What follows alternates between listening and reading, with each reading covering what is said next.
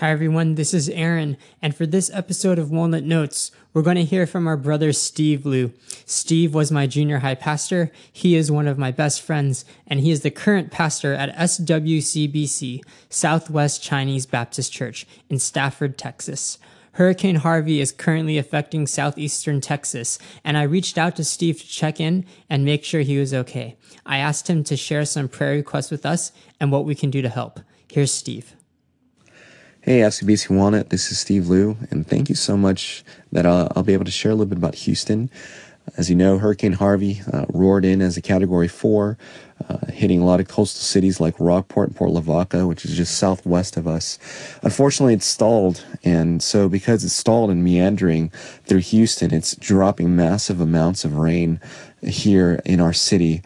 And as you can see, it's causing massive amounts of flooding. You can see entire roadways and freeways being completely submerged and turning into lakes.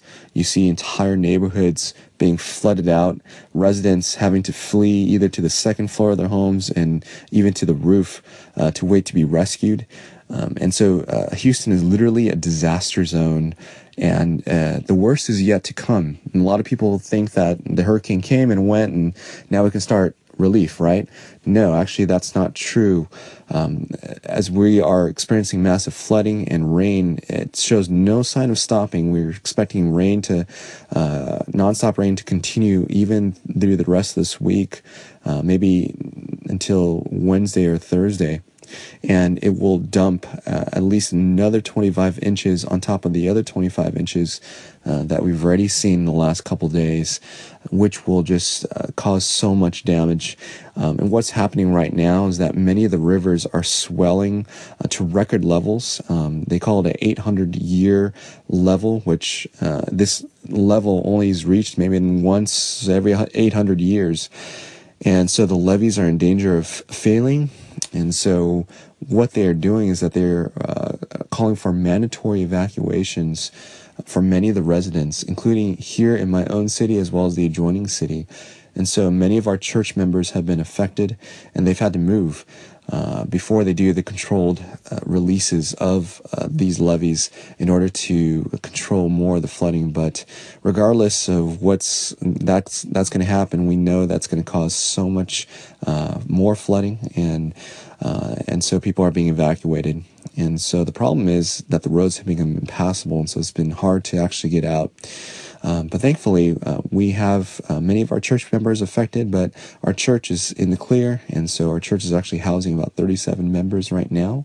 And we are also, at our home, we're housing one church family and who have been under mandatory evacuations. And so just continue to pray in the next few days. It's going to be crucial. We don't know how bad it's going to be, but we know that people are going to be affected. So pray in the next few days that God, by His mercy, would be able to lessen the rain so that that the floodwaters can recede, and also that we can get back into their homes. Pray for those who have lost everything. Pray for those who have had their homes flooded. And pray for those who are evacuated. Pray that they would just be able to really rest in the grace and peace of Christ.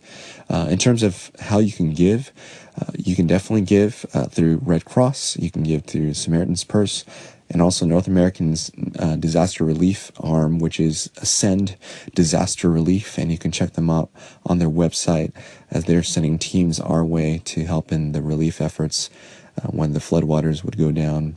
But just want to let you know that it's going to take weeks and weeks for the waters to go down, and so we're definitely not in the clear yet. So we desperately need your prayers. Just want to let you guys know we are also, my family and I are safe. We're very thankful for our lives. There was actually a tornado that roared just south of us and damaging 50 homes, literally ripping out roofs and causing major damage. So we're just thankful for our life. We're thankful for our family and for shelter, and just for the ability to show hospitality to those who need it, and just thankful for the gospel. So continue to pray for us. Pray for all those who are affected here in Texas. and continue to pray for our response, that we would be able to respond well as a church and show love and compassion to those who have literally lost everything. Thank you so much, and look forward to talking with you more. Thank you so much for your outpouring of love and support for us.